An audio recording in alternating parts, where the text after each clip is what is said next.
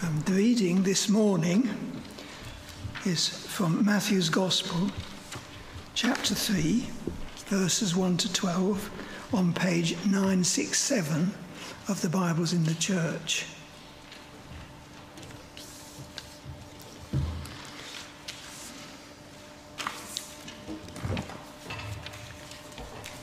In those days, John the Baptist came preaching in the wilderness of Judea and saying, "Repent, for the kingdom of heaven has come near."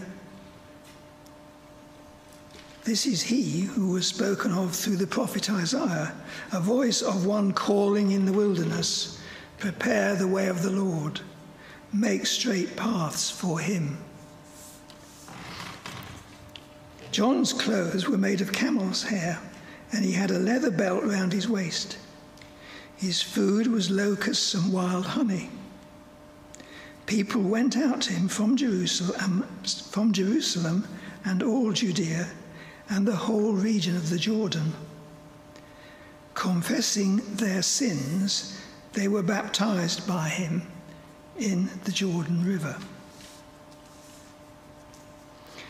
But when he saw many of the Pharisees and Sadducees coming to where he was baptizing, he said to them, "You brood of vipers, who warned you to flee from the coming wrath? Produce fruit in keeping with repentance. And do not think you can say to yourselves, 'We have Abraham as our father.' I tell you that out of these stones God can raise up children of Abraham. The axe is ready at the root of the trees, and every tree that does not produce good fruit will be cut down and thrown into the fire. I baptize you with water for repentance. But after me comes one who is more powerful than I, whose sandals I am not worthy to carry. He will baptize you with the Holy Spirit and fire. His winnowing fork is in his hand, and he will clear his threshing floor, gathering his wheat into the barn and burning up the chaff with unquenchable fire." This is the word of the Lord. As usual, please keep the passage open in front of you, page 967, and let me lead us in prayer as we're going to be looking at that passage together. Let's pray. Father, we pray that you would teach us, help us to be ready to listen to you. We praise you again for your word that has been breathed out. Thank you that every word of Scripture is from you. And therefore it is a great privilege and a great joy to take up your word and to read it, have it read to us. And so please would you help us to listen and to respond. Amen. William Booth, who was the founder of the Salvation Army, who died in 1912, said this. Let's have it up on the screen. Toby, can you move us on? That's it. "The chief danger of the 20th century will be..." Now, I wonder how you might have completed that sentence, given that we're in the 21st century. What the greatest danger of the 20th century will be, and what he thought it would be. Maybe you would think, well, the wars that were going to come. Maybe it's other things that you would think of. What did he say? "The chief danger of the 20th century will be religion without the Holy Ghost, Christianity without Christ, forgiveness without repentance, salvation without regeneration, and heaven without hell." Now, there's quite a lot in that. But what he's saying is that he thought the greatest danger for the 20th century was a form of Christianity, something that presents itself as Christianity, but it's had its core taken out of it. It's had its heart taken out of it. It's just a fake. It's a pretend thing, but it presents itself as Christianity. A hollow shell of Christianity. And notice that within what he says there, you've got that line, Tabes, if we can have the next line, that's it, that it's forgiveness without repentance. He's saying the church might proclaim a kind of Christianity which says you can be forgiven, but you don't need to repent. You don't actually need to change. You don't need to do anything. So our question this morning, as we come to the passage in Matthew 3, is repentance necessary? One prominent voice in the Church of England recently has said that she has good news. Repentance is not essential for salvation. But actually, that's quite a prominent view in many churches. They may not express it explicitly, but the idea being that, well, you don't really need to change. Repentance isn't necessary. It's a good thing, but not necessary. Well, the big question is, of course, what does the Bible teach about this, about repentance? Well, have a look at Matthew chapter 3 and verses 1 and 2. Now, we're about 30 years on after chapter 2 that we've been looking through. 30 years later, and we come to John the Baptist, chapter 3, verse 1. In those days, John the Baptist came preaching in the wilderness of Judea and saying, "Repent, for the kingdom of heaven has come near." John says to the people in his day, repent. Well, you might say that's John the Baptist. He was a fiery preacher with a weird diet and strange clothing. He was just a bit of a one-off. Okay, well, what about Jesus? Just keep a hand in Matthew 3 and just turn one page to Matthew 4, verse 17. Jesus begins his ministry here, and what does it say? Chapter 4, verse 17, from that time on, Jesus began to preach, "Repent, for the kingdom of heaven has come near." Do you notice it's exactly the same as John? That Matthew has recorded it with exactly the same words. In other words, Jesus' message is exactly the same as John's message, and it begins with, repent. Now, again, you might say, well, yes, but what about after Jesus' death and resurrection? Maybe that changes things. Well, I won't get you to look it up, but in Acts chapter 2, Peter addresses the crowd on the day of Pentecost. Big crowd. He talks to them about Jesus. And they say, "What must we do to be saved?" And the answer from Peter is, repent and be baptized, every one of you, in the name of Jesus Christ for the forgiveness of your sins. He says, repent. So, John the Baptist says repent, Jesus says repent, Peter says repent. Repentance is necessary. But we need to understand it better, don't we? We need to understand, what is repentance? If it's so necessary, what is this repentance?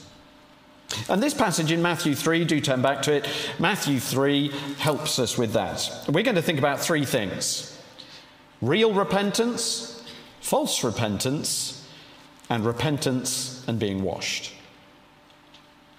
And you can find those on the back of the notice sheet if you want to follow through those headings. So first off, real repentance. Verses 1 to 6 show us real repentance. We've already seen John the Baptist is in the wilderness of Judea. And just let me read you again what he said. Repent, he says, for the kingdom of heaven has come near.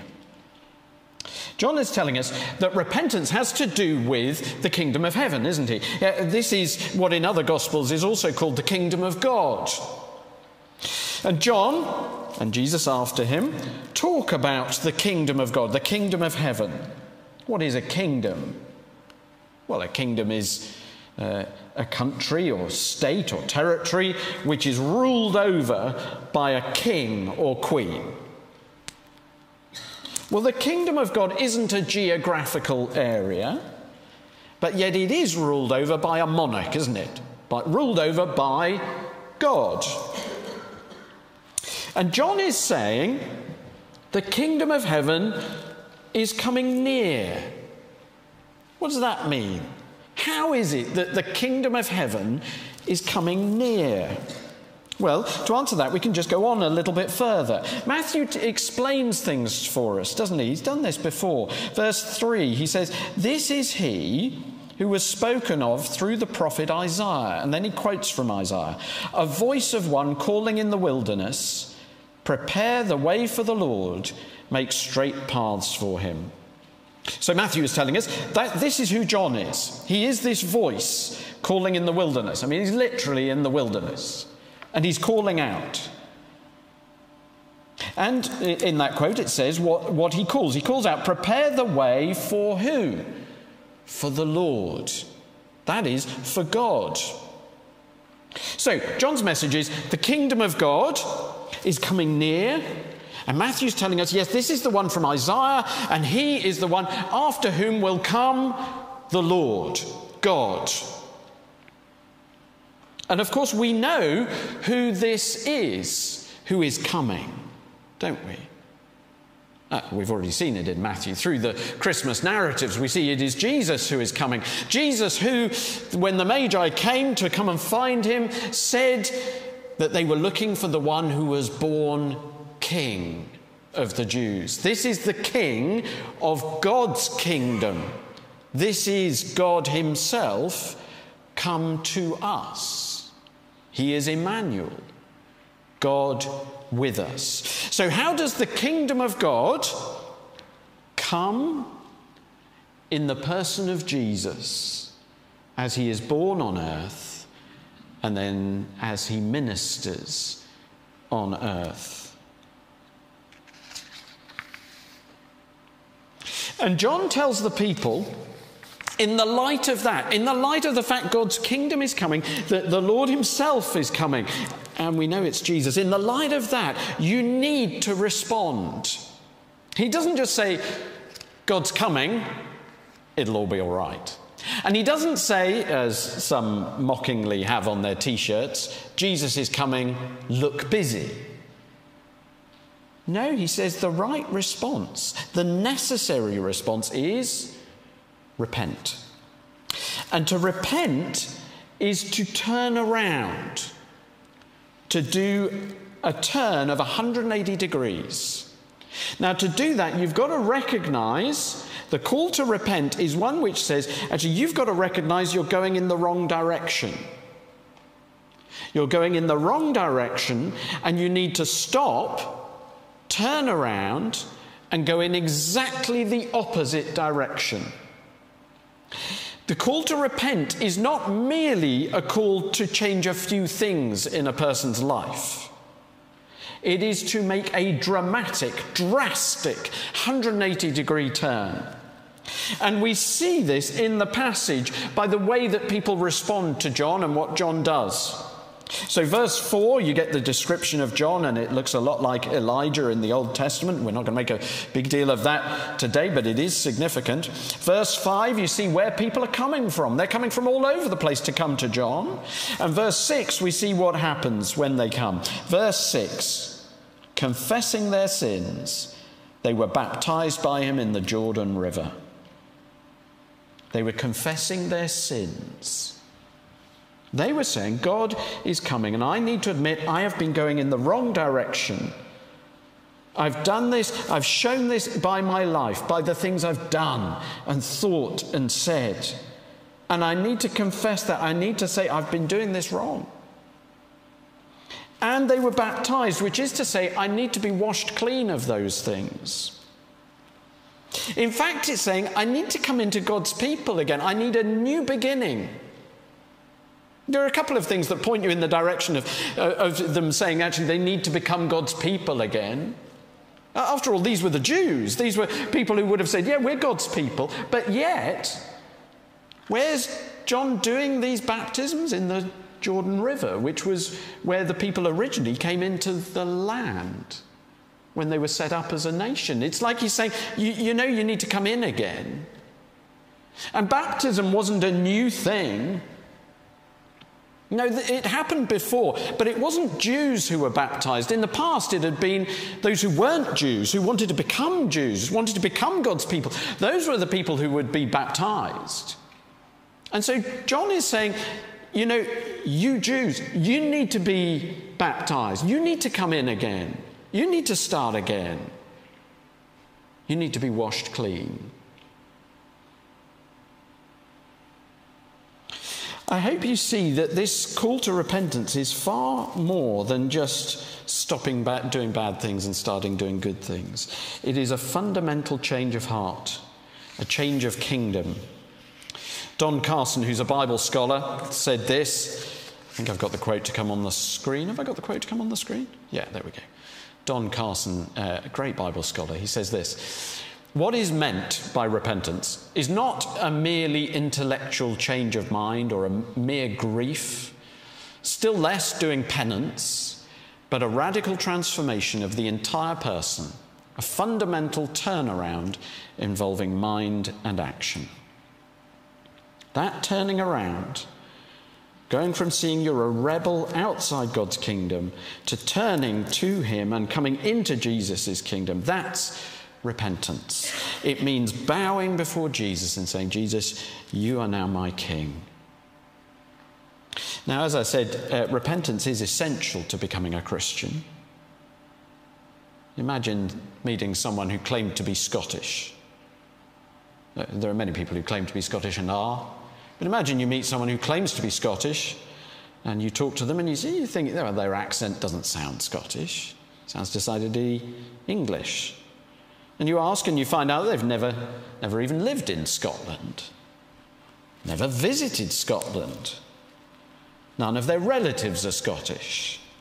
They don't even like rain or midges. And you're very suspicious of this. You think, you're not Scottish. You naturally want to ask, in what way are you actually Scottish? No, you're not Scottish simply by claiming to be so. So too with being a Christian. We aren't Christians simply by claiming to be Christians, by ticking a box on a census. No. We need this fundamental change, don't we? That's what Jesus is saying. That's what John is saying. We aren't Christians simply by claiming to be, but by repenting. And therefore I need to ask, have you repented? Have you confessed your sins to God?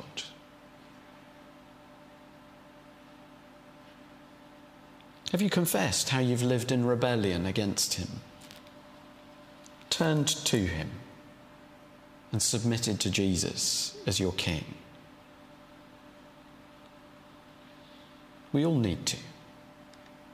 That is real repentance.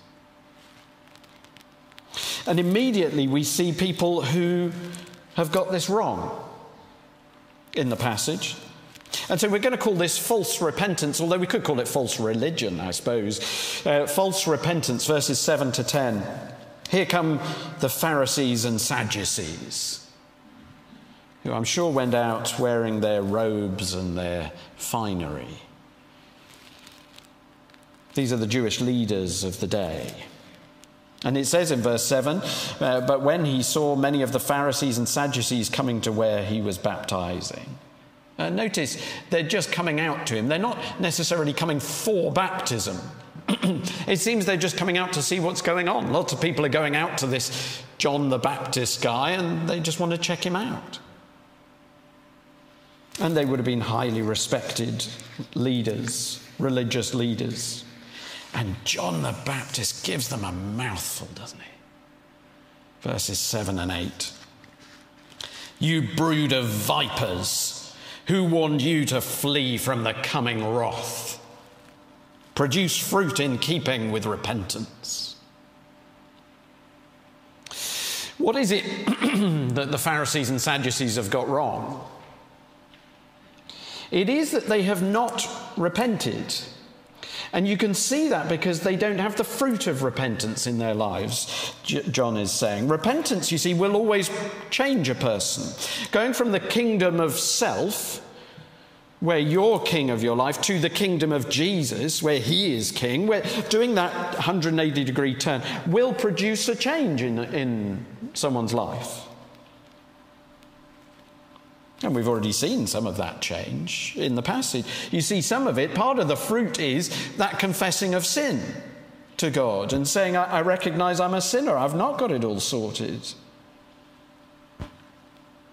And John goes on, verse 9, and do not think you can say to yourselves, we have Abraham as our father. I tell you that out of these stones God can raise up children for Abraham. It seems like it was a common thing, maybe in Jesus' day, that people would say this. To say, well, I'm a child of Abraham. I can trace my family line back. And therefore, I'm all right. I'm one of God's people, one of God's chosen people. John says that's false. No, don't assume tracing your line back to Abraham will do you any good at all. Repentance is needed. And so too for us.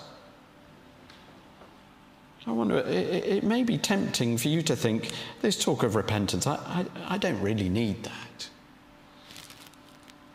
Sadly, churches have often given this impression that repentance isn't really necessary. Talk about the love of God. Talk about many true things about the love of God.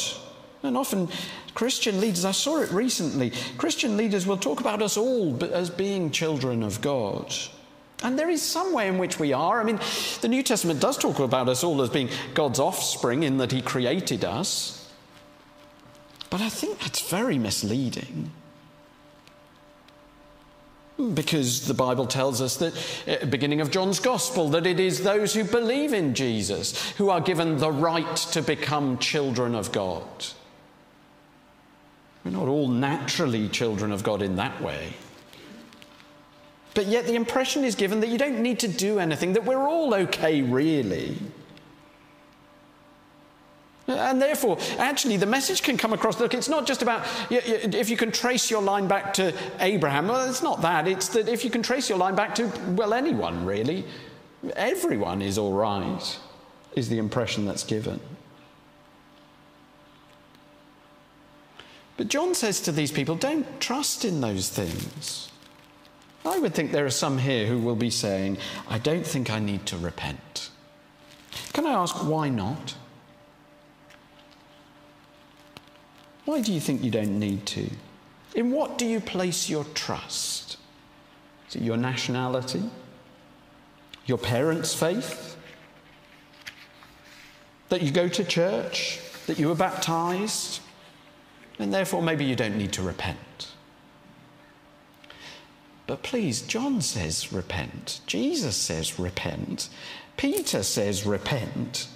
And John's warning is actually very stark to these religious leaders who don't think they need to repent.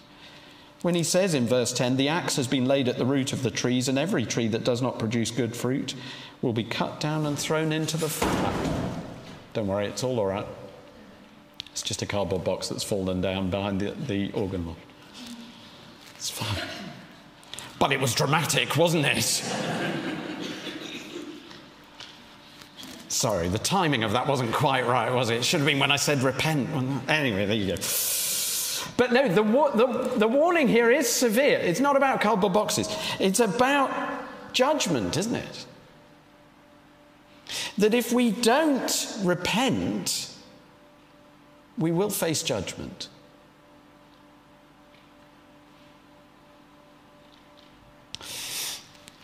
The last point. Repentance and being washed. John tells the people that turning to God in repentance is essential. We've seen that. Okay, we've seen that over and over again. You must repent. He says you need to repent. And then we see some people who aren't repenting. these Pharisees and Sadducees. But he also says, look, actually what John was doing was not quite enough. John was saying, repent, and the people were coming to him confessing their sins, and he was baptizing them. But he was saying, I can't actually do anything about this. I can't actually get rid of your sin for you. I can't actually deal with your wrongdoing. But he points beyond himself to another. He points beyond himself to Jesus, doesn't he? To the one who is greater than he is. Verse 11, I baptize you with water for repentance, but after me comes one who is more powerful than I, whose sandals I'm not worthy to carry. He will baptize you with the Holy Spirit and fire. So John is saying the one who will come after, Jesus, is far superior to him in who he is and what he does. John's saying this one who's to come after, who is Jesus, is far superior in who he is. That is, John is saying, I'm not even worthy to carry his sandals. Now, that was a very lowly task, a very menial task. And yet, John is saying, I'm not even worthy to do that for Jesus. Jesus is so much greater, and what he does is superior. John baptizes with water for repentance, but he says Jesus will baptize with the Holy Spirit and fire, which means that what John's baptism symbolizes, Jesus will be able to achieve. John baptizes just with water, but Jesus with the Holy Spirit and fire. And a passage that John probably has in mind is in Ezekiel 36. We won't turn there. But in that, it speaks of water and the Holy Spirit.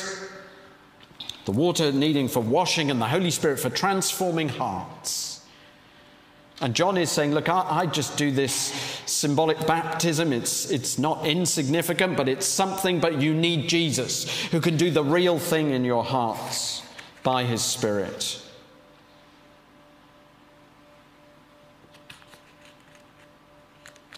It is all Jesus' work to wash us clean. Yes, we need to turn to him to repent, but he does all the washing. And only he can do the washing, because he's the only one who died for us to deal with our sin.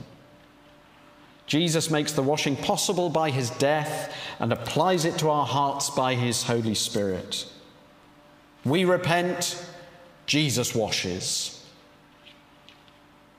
Now let's just deal with one objection quickly to this. Some, including that prominent member of the Church of England who said we don't need to repent, or it's not necessary to repent, say that this teaching that repentance is necessary flies in the face of God's love being unconditional. That's what they say. That it flies in the face of God's love being unconditional, because they would say you're including a condition.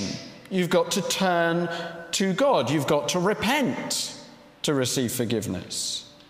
But they say God's love is unconditional. But hang on. Is it wrong to say that there is a condition?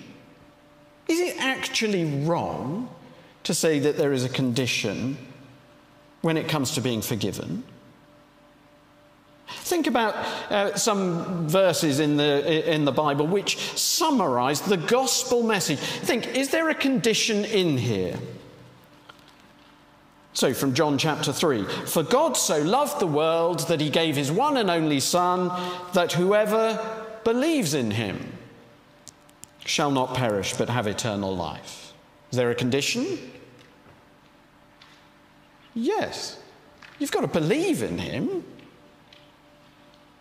Or, another famous call from Jesus is this: come to me, all who labour and are heavy laden, and I will give you rest. Is there a condition there? There is, isn't there? Come to me. You've got to come to me. You see, the gospel message does contain a condition. You've got to turn to Jesus. So I don't think it's helpful, actually, when people say God's love is unconditional. I don't actually think that's a helpful thing to say. It gives the wrong impression. It suggests I don't need to do anything. When we do need to turn to Jesus, don't we? But notice what the condition is. It is not a condition that wins or earns God's favour or forgiveness. It doesn't earn his favour. It doesn't win it. You don't merit God's love or God's forgiveness through turning to him, do you? It isn't a condition like sort your life out, then I'll forgive you, or give away all you have, then I'll forgive you. No, it's not that. The condition is come to Jesus. Turn to him. Any can do it. Confess your sins. Do the 180-degree turn. And he will wash you clean. Which doesn't in any way diminish Jesus' love or his grace. He says for us to turn to him. That's all you've got to do. Turn to him. Repent. Come to him as your king, and he will wash you clean. To use a different illustration from the idea of a kingdom, imagine a married couple, a wife whose husband has been unfaithful. And he has repeatedly, over many years, deceived his wife, gone off to be with his lover, and he is still doing so. And yet she says, if you'll turn back, I will forgive you, and you can come back. That would be an incredible act of love and grace. Is she giving her husband a condition? Yes. But it's the right condition, isn't it? Come back. Turn back. And it isn't a contradiction. It's not saying that he earns his way back by turning back. Oh, if she'd said, oh, you can come back if you buy me a better house, or you can come back if you crawl all your way from her house to mine, then you might say, well, yes, he'd earned his way back in. It was a conditional kind of thing. But it's not that, is it? It's just saying, turn back. And the grace and love of that wife would be incredible. It's not diminished by saying, you need to turn back. Of course it's the thing he needs to do. And so too with God. In the Old Testament, God is often described as being like a husband to his people who've been unfaithful, and yet he calls them back over and over again, and in his grace and love says, turn back and I will forgive you. And that's what he does to us.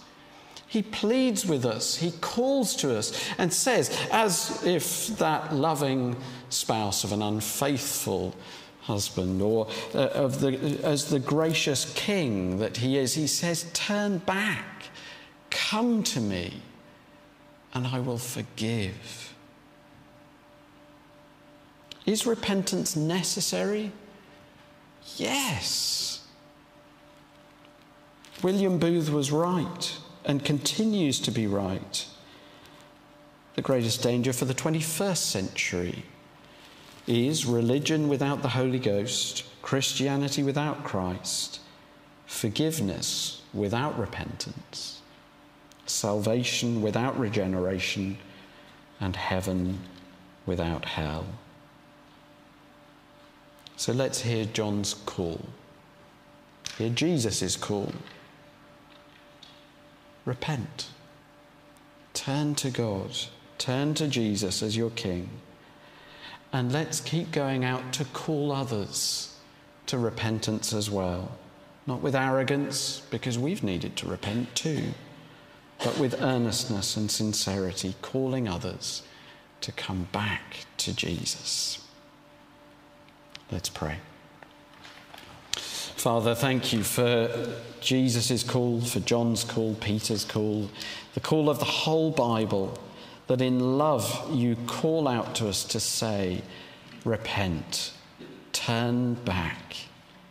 And thank you that all who do can be washed completely clean by Jesus as he applies his Spirit to our hearts, as he applies the work of the cross to us, that we can be washed completely clean.